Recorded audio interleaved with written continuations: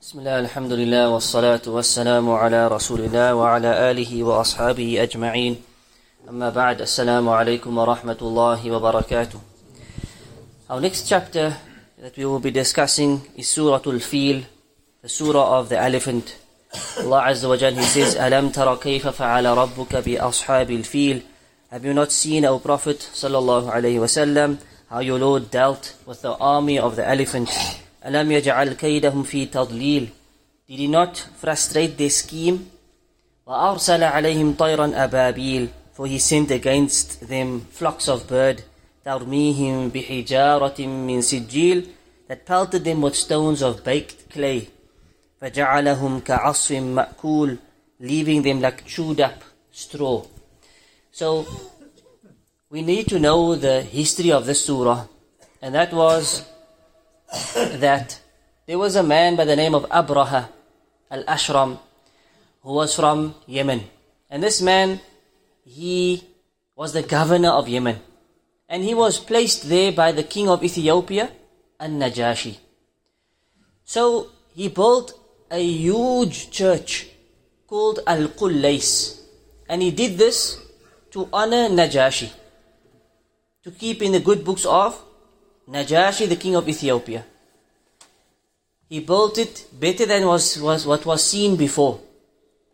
And the people called it Qullays, and they said it was so big that when you looked at it, your hat or your scarf would fall off.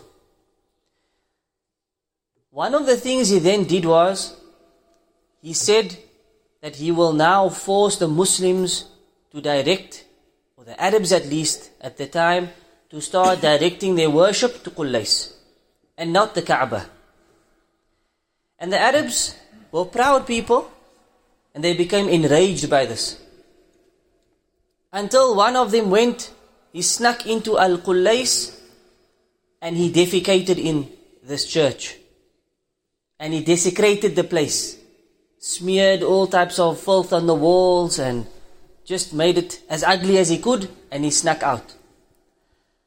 When this reached Abraha, he became enraged.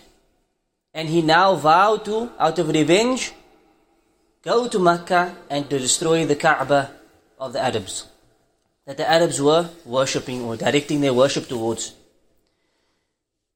When he did this, the king of Ethiopia, Najashi, he sent him a huge elephant by the name of Mahmud. And this elephant was an elephant of war. And this army that they gathered had about 8, some say 12 elephants of war. And this Mahmud was specifically for Abraha. And they started marching towards Mecca. And the Arab tribes along the way, they decided, we will fight. This is a form of jihad for us. So they fought and they were killed. Until they came across one tribe who fought, were destroyed. And there was a man by the name of Nufail ibn Habib. Nufail ibn Habib was about to be killed until he said, I can guide you. I know the streets. I know the roads, the desert. Let me guide you. So he guided them. So Nufail stayed alive. As a guide, they took him. And they approached a place called Al-Mughammas outside of Mecca. And they basically laid camp at this place. From here, they ransacked as much as they could. Stole camels, stole live stock and flock and whatever they could get. And 200 of Abdul Muttalib, who is the grandfather of Rasulullah sallallahu alaihi wasallam, who's yet to be born, 200 of his camels were stolen. And he then Abraha sends a messenger into Makkah to say, we have come to destroy the Kaaba. Anyone who stands in our way will be destroyed. The other option is you leave and we will spare your life. And Abdul Muttalib said, we have no capability of fighting this army, but this Kaaba has a Rabb. And if the Rabb wants to protect it, it will be protected. And if he leaves it, it will be left. It's not in our hands. So they took Abdul Muttalib with to see Abraha. When he comes to Abraha is impressed by him. A big handsome man. And Abdul Muttalib was loved by all. So he comes down from his kursi and he sits with him on a mat, honors him, is impressed by this man, Abdul Muttalib, one of the leaders of the Quraysh. Says to him, what's the deal we can make? Abdul Muttalib says, I'm the lord of camels. You took 200 of my camels, give them back to me. So Abraha he says, I was impressed by you. But you leave your Kaaba, you leave the Rabb, the house of your Rabb for your camels?